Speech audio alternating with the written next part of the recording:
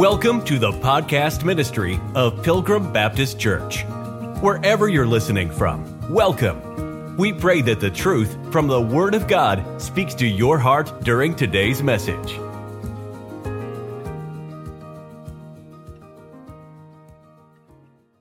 Before we get into the message, I want to say that it's absolutely reasonable that, and it's expected that we serve the Lord. I mean, He's 100% worthy, 100% times 100% worthy to be served. So we should, with a glad heart, serve the Lord. Witnessing to the lost shouldn't be a burden, although at times dealing with people can be burdensome. But dealing with the Lord isn't. We should be happy to serve Him. He is worthy of our praise. And Ephesians chapter 2, the most common question that you'll get, and I'll get, you know this as well as I do, I'm good. I'm a good person. Can I give you some good news about Jesus? No, I'm good. I'm good. I'm good. Thank you. Where do we go to take them? Ephesians 2 and Titus chapter 3. You can ask them, hey, you've got a minute? Can I show you what the Bible says? Just 1 minute. 1 minute and 2 verses. Ephesians chapter 2. Let them see this for themselves. For by grace, verse 8, are you saved? Through faith. And that not of yourselves, it is the gift of God, not of works, lest any man should boast. So according to God, can your good works save you? What does it say? No, can't, because it's not of works. And then ask them, why isn't it of works? Well, lest any man should boast. Because if salvation was of works, you would see the manifestation of pride even more abundant than we do today, because we can say, well, I did better than this guy, and you know how that'll play out. It's not of works because we would just boast our way into heaven. And that's why verse 8, it is by grace. I'm a good person, not good enough. God saves by His grace. It's a gift that He gives to you. Will you receive it? Okay, next, Titus chapter 3. Okay, move them on and get them to Titus chapter 3 and say one more verse. Let me show it to you real quick. Titus chapter 3. Look at what verse 5 says. Not by works of righteousness, which we have done, but according to His mercy He saved us, by the washing of regeneration and the renewing of the Holy Ghost, which He shed on us abundantly through Jesus Christ, our Savior, that being justified by His grace, we should be made heirs according to the hope of eternal life. This is a faithful saying, and these things I will that thou affirm constantly, that they which have believed in God might be careful to maintain good works. These things are good and profitable unto men. Where is good works put? It's put after salvation. And you can show them, again, what does verse 7 say? How are we justified? By grace. Ephesians 2, how are we saved? By grace. How are we not saved? Have them look at Titus 3, verse 5 again, and show them. Not by works of righteousness, which we have done. What's it according to? His mercy. He saved it. All right, so that's how, very simply, 2 passages of Scripture you can take a lost person to. You think you're a good person? You can ask them. We've probably all asked that question before. Yeah, I do. Okay, can I show you in the Bible 2 verses? Take them right here, Ephesians 2 and Titus chapter 3. Let's get Romans chapter 1 and Colossians chapter 2. Romans chapter 1 and then Colossians chapter number 2. The next question we'll answer with Scripture to a lost person is going to be this. People say, well, if God is so loving, why would a loving God send anyone to hell? Have you ever heard that one? I'm sure you have. First off, you can't define love as non-confrontational. So when someone asks that question, they're asking the wrong question. Because the way that the question is framed, it presupposes that love is non-confrontational. And number two, you can't define God as unloving because he sends people to hell. You just can't do it. So not a lot, but some of this is correcting the way people ask questions. The better question would be this. Since God is love, right? Because the Bible says God is love. Since he is love, why do some people go to hell? That's probably a better question to start with. And the Bible explains why. Look at Romans chapter 1. It says, verse 18, for the wrath of God is revealed from heaven against all ungodliness and unrighteousness of men who hold the truth in unrighteousness, because that which may be known of God is manifest in them, for God hath showed it unto them. The invisible things of him from the creation of the world are clearly seen, being understood by the things that are made, even his eternal power and Godhead, so that they are without excuse. Because that when they knew God, they glorified him not as God, neither were they thankful, but became vain in their imaginations, and their foolish heart was darkened. That's a great verse to take somebody to that says, well, how can a loving God send anyone to hell? Well, how can someone that God has given the truth hold it in unrighteousness? They want to put God on trial. When they ask this question, do your best to allow the Bible to put them on trial. When God shows you something, why would you reject it? Put them on trial, because that's what happens in Romans chapter number 1. Look at it again, we'll break it down. By the way, verse 16, famous verse, for I am not ashamed of the gospel of Christ, for it is the power of God unto salvation. We should not be ashamed. But when we see verse number 18 at the end of it, why do people end up in hell? Because they hold the truth in unrighteousness. So don't put it on God, lost man, lost woman, lost boy, lost girl. Turn it around and put it on them like God does in Romans chapter number 1. Why are you holding the truth in unrighteousness? Look at verse number 19. Because that which may be known of God is manifest in them, for God hath showed it unto them. Everybody starts with a knowledge of God. Everybody knows that they're a God. People think that they're a God. I had a little tongue slip there. Everybody knows there is a God. They just don't want to give glory to God. So instead, they'll hold the truth in unrighteousness, and God, he reveals truth to them. God has given light for every man to know who he is. Through his creation, through conscience, through their conscience. He's revealed it to them through a gospel witness. He shows them truth. And then finally, verse number 20. I just touched on it, but the creation of the world are clearly seen. There's no way somebody can look up at the creation or look out into creation and deny that there's a God. The only way they can do it is if they hold the truth in unrighteousness. That's man doing that. That's not God. God wants them to come to him. God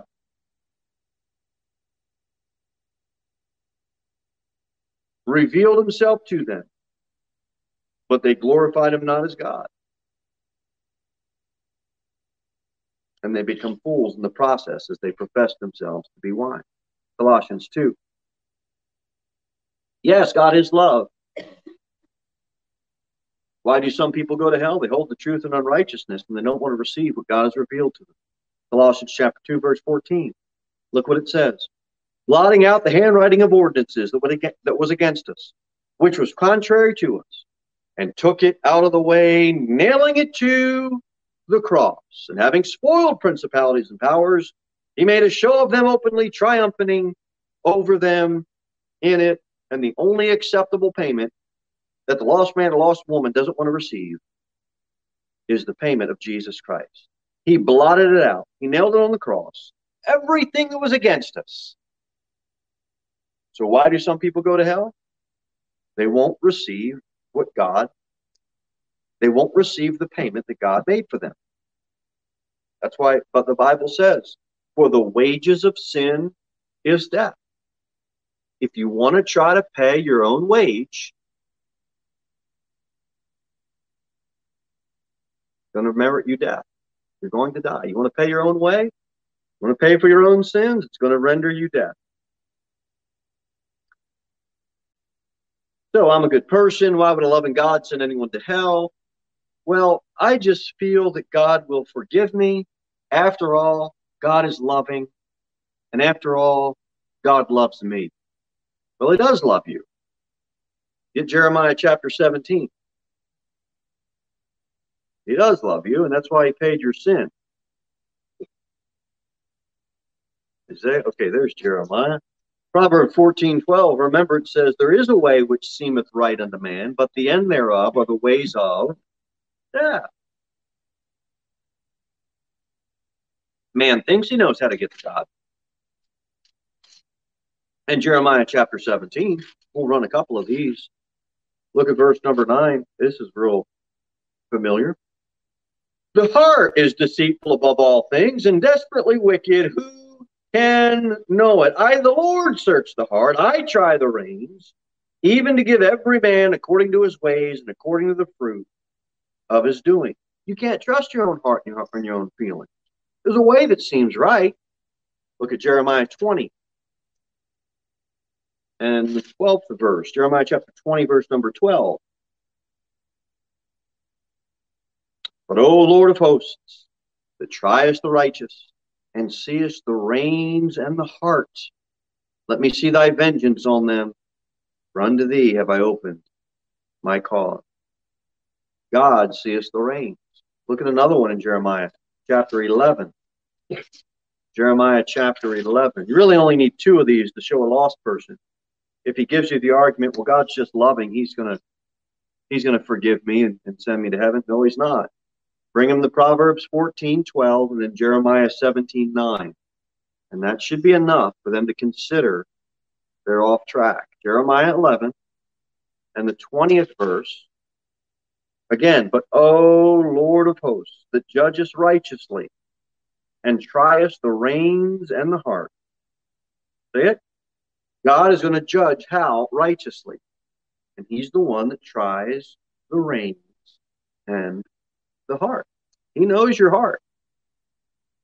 It's so wicked you don't know it, but God does.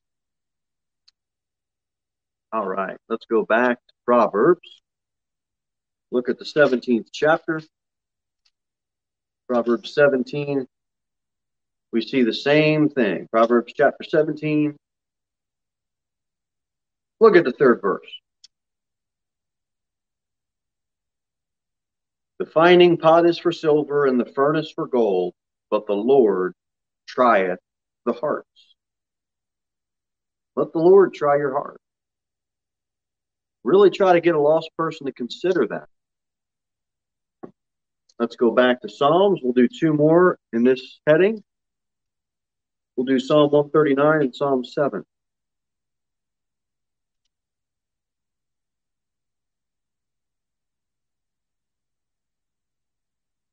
Psalm 139, verse number 23.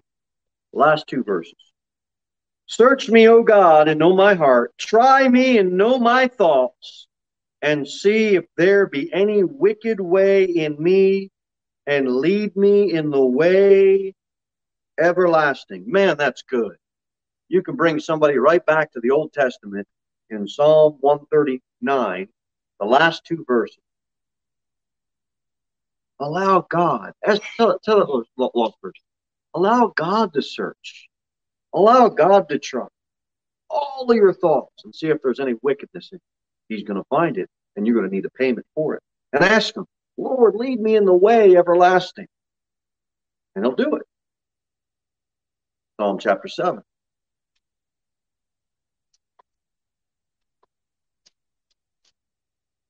And verse number 9, Psalm 7, verse 9. Oh, let the wickedness of the wicked come to an end, but establish the just.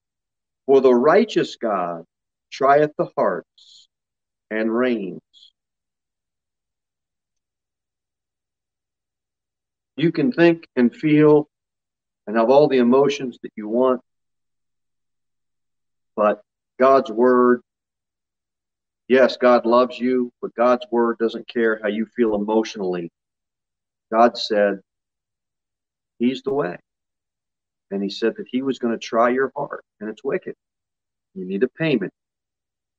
You need a payment for your sin debt. Go over to keep your, let's go Isaiah 55 and Proverbs 27.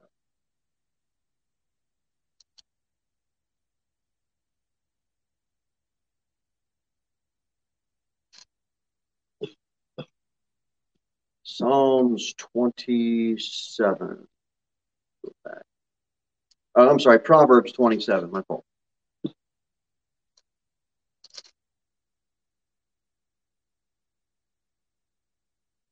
Aren't people busy today? Sure are. A lot of busy people, especially at the fair. We did the outreach all week. People just busy. They don't have time to talk. We get a handful of people that'll stop and talk. But, that's common at festivals and fairs like that. People want to go about their business. But another common objection, or you hear somebody say, is, well, I don't really have time right now. Thanks, but no thanks. I'm in a hurry. I don't want to think about this. Isaiah 55, verse number 6 says, very simply, seek ye the Lord while he may be found. Call ye upon him while he is near. Let the wicked forsake his way, and the unrighteous man his thoughts. And let him return to the Lord, and he will have mercy upon him, and to our God, for he will abundantly pardon. For my thoughts are not your thoughts, neither are your ways my ways, saith the Lord. And if people would just stop and consider that the greatest deception, one of the greatest deceptions that Satan has cast upon this world, is that they've got enough time. And praise the Lord, if you're able to live a long life into your 70s and 80s and 90s, praise God. But too many people take for granted that God's going to give them another year or another month or another week or another day. And at any time, anybody can pass out of this world and into eternity. And you've got to seek the Lord while he may be found, because after you die, the judgment, that's it. You're not going to find him. Proverbs 27. Verse number 1, boast not thyself of tomorrow, for thou knowest not what a day may bring forth. Better be careful. Tomorrow might not come. Show that verse to a lost person. Let me show you two. They say, I don't have time. Do you have time? Just one verse. One verse. Proverbs 27:1. Look at Proverbs 29:1. Proverbs 29, verse 1. He that being often reproved hardeneth his neck shall suddenly be destroyed, and that without remedy. Harden your neck, you don't want to hear it, and then one day, destruction comes your way. Your life is snuffed out, and that's it. Now there's no remedy for your sin. I'm telling you, the deception that we got enough time is a lie from the devil. This is one of the reasons why we're so active, and we press upon people the emphasis and the urgency of getting the gospel out to a lost and dying world. Get Luke 12, one more on this. I don't have enough time. You better make some time. Luke chapter 12. Luke chapter 12, verse number 19.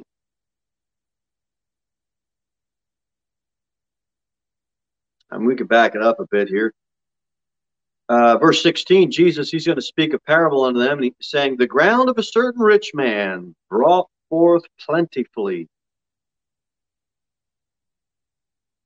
And he thought within himself, saying, what shall I do? Because I have no room where to bestow my fruits. That's pretty good to have some land, to be rich. Work that land, you get a bunch of crops. And he said, verse 18, this will I do. I will pull down my barns and build greater. Must be nice. Try to scrounge up enough money to build one barn, let alone demo one and build another. But praise the Lord, he's got the means to do it. And there will I bestow all my fruits and my goods. Look at verse 19. And I will say to my soul, thou hast much goods laid up for many years. Take thine ease, eat, drink, and be merry. But God said unto him, thou fool, this night thy soul shall be required of thee. Then who shall these things be, which thou hast provided?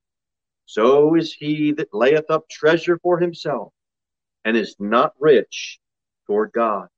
Riches keep a lot of people out of the kingdom of God, because they're entirely distracted by it. They don't have time to think about eternal things, because the physical things down here on earth are so richly abundant that they never take the time to consider seeking the Lord while he may be found. Luke chapter 12, be ready to take a lost person there when they say, well, I'm not ready. Here's a big one. Acts 2:38. Oh boy. You would think some people think that the Bible stops at verse 47. And that's it. The Bible's done at the end of Acts chapter 2. But it isn't. There's some denominations, they build their whole doctrine around just the Bible and Acts 2. Look what it says in Acts 2, verse 38. Then Peter said unto them, repent, and be baptized every one of you in the name of Jesus Christ for the remission of sins, and ye shall receive the gift of the Holy Ghost. Repent, and repentance is the key to the remission. Baptism reflects what has been done in your heart. If you ask somebody when they're in jail, and you say, what are you in jail for? And they say, I'm in jail for murder. You know what that means? Because they have murdered, now they're in the jail cell because of. And that type of phraseology happens all the time. And to take that verse and turn it into a complete and entire heretical doctrine, it's false. It's wrong. Peter's telling them they've responded from their heart. And because your sins have been remitted, because you've repented, because because of the repentance, you've received the full remission. Now get on down here and let's get in some water. That makes sense? Look at Matthew chapter 3.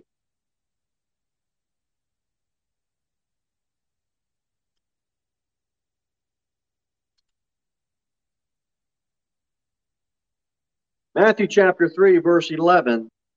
I want you to look at this. It says, Matthew 3, verse 11. I indeed baptize you with water unto repentance, but he that cometh after me is mightier than I, whose shoe I am not worthy to bear. He shall baptize you with the Holy Ghost and with fire. And then it goes on. We're not going to preach on the distinction there, but I want to point out, watch what John says. He says, I baptize you with water unto repentance. Why? Because the Savior was coming. I'm going to baptize you unto repentance. Savior's coming. Jesus Christ is coming. In Acts 2, the Savior's already come. He's there. Been done. And so Peter says in Acts 2:38, did you believe what I told you? Okay, come on down here and let's get in some water. Will the water save me? No, the water won't save you. You're getting baptized because your sins have already been remitted. That makes sense? Romans chapter 4.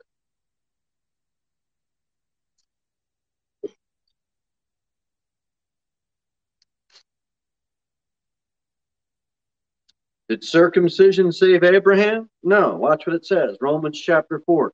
For if Abraham were justified by works, which he wasn't, not before God at least, he hath whereof to glory, but not before God. For what saith the scripture? Abraham was circumcised, and that was counted unto him for righteousness. No, it doesn't say that. Abraham believed God, and it was counted unto him for righteousness. Circumcision didn't save Abraham. Just like water baptism doesn't save you. You must believe what God has revealed to you. And when you believe, he saves you by his grace. 1 Corinthians 1. 1 Corinthians chapter number 1. This is so good. Look at verse 14.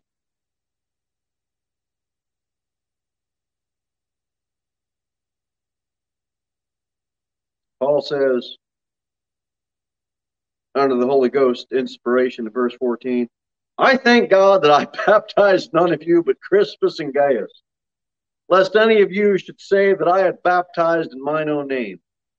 And I baptized also the household of Stephanas. Besides, I know not whether I baptized any other. For Christ sent me not to baptize, but to preach the gospel, not with wisdom of words, lest the cross of Christ should be made of none effect. He's not saying you guys aren't in Christ. He's saying, look, I'm glad I baptized none of you fellas. Because he didn't come to preach baptism. He came to preach the gospel. Gospel of Jesus Christ. Last question. We'll answer tonight. Get John 3. You heard this a lot this week. Well, I go to church. Or the opposite. I haven't been in church in so long. As if that is somehow going to get you in or keep you out. The greatest church member, verse number 1. There was a man of the Pharisees named Nicodemus, the ruler of the Jews. The same came to Jesus by night and said unto him, Rabbi. He knew Jesus as Rabbi. We know that thou art a teacher. He knew he was a good teacher, come from God. For no man can do these miracles. He knew Jesus did miracles. That thou doest, except God be with him. Jesus answered and said unto him, that's a religious man. Verily, verily, I say unto thee, except the man be born again, he cannot see the kingdom of God. So Nicodemus does what every lost man does. He argues with God. How can a man be born when he is old? Can he enter in the second time in his mother's womb and be born? Jesus answered, verily, verily, I say unto thee, except the man be born of water and of the Spirit, he cannot enter into the kingdom of God. That was born of the flesh, flesh. That was born of the Spirit, Spirit. Marvel not that I say unto thee, ye must be born. Again, John chapter 3 is a great place to take somebody when they say, well, I've been in church my whole life. Verse 8, the wind bloweth where it listeth. Now here's the sound thereof. Canst not tell whence it cometh, and whither it goeth. So is every one that is born of the Spirit. Nicodemus answered and said unto him, how can these things be? Now watch what Jesus says, or asks rather, in verse 10. Jesus answered and said unto him, art thou a master of Israel, and knowest not these things? The best I can come up with. Go back to Ezekiel 36. I think this is what Nicodemus was thinking.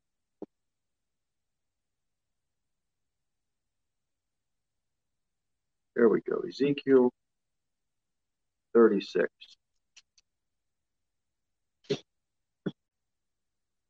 You're talking about a religious man, somebody that knew a lot about Jesus. He had to have known the Old Testament. Pharisee, right? Look what it says in Ezekiel 36, verse number 25. Then will I sprinkle clean water upon you, and ye shall be clean from all your filthiness, and from all your idols will I cleanse you. A new heart will I give you, a new spirit will I put within you. And I will take away the stony heart out of your flesh, and I will give you an heart of flesh.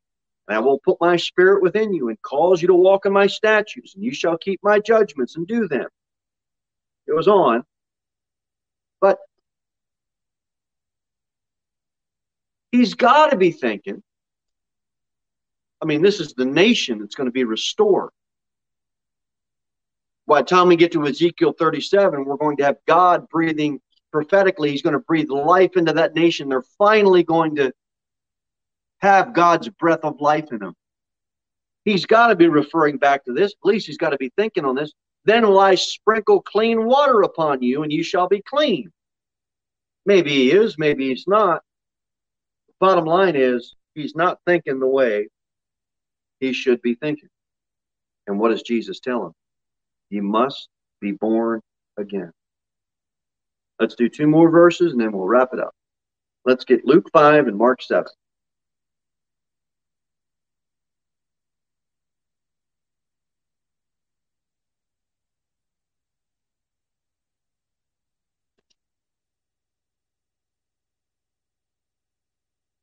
All right, we'll do Luke.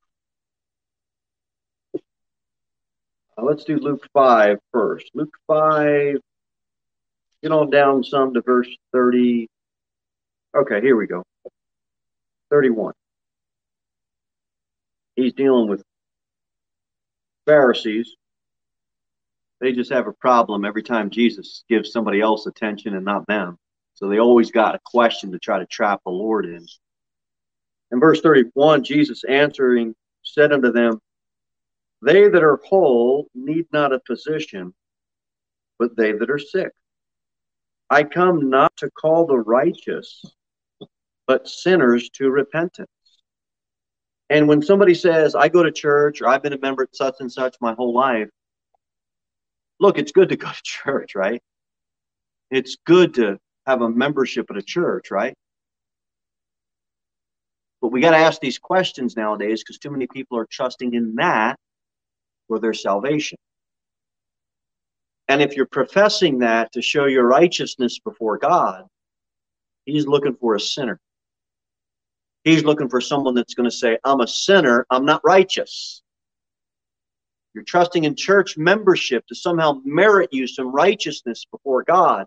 He says, I have come to call sinners to repentance. And we've got to get lost people to see it from a different lens, a different view, and just make sure they're not trusting in their church membership for salvation. Some people just say that they've trusted the Lord. Some people they just say the wrong thing. Have you ever done that? Yeah. You'll do that when you get older. You don't do it when you're younger. You got it all worked out. Last one, Mark 7. Mark chapter 7. And verse 5.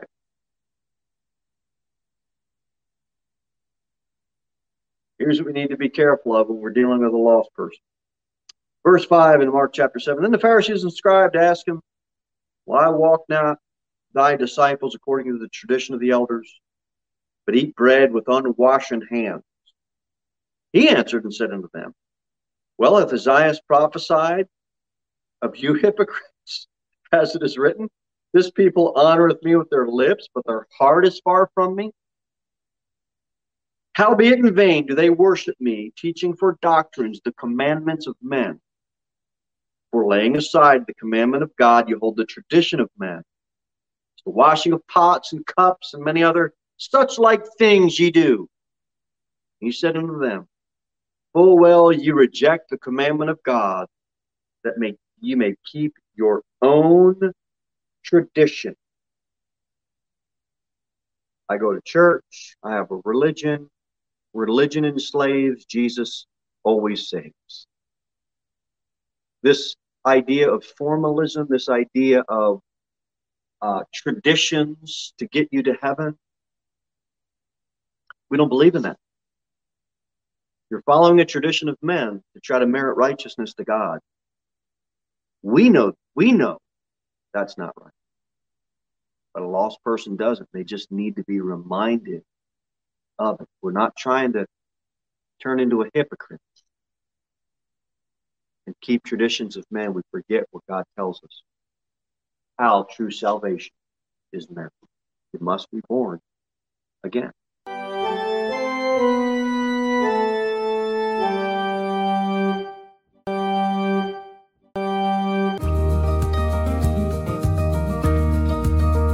Thank you for listening to the podcast ministry of Pilgrim Baptist Church. We look forward to seeing you in the next episode. In the meantime, you can sign up for our email newsletter at www.pilgrimbaptist.church.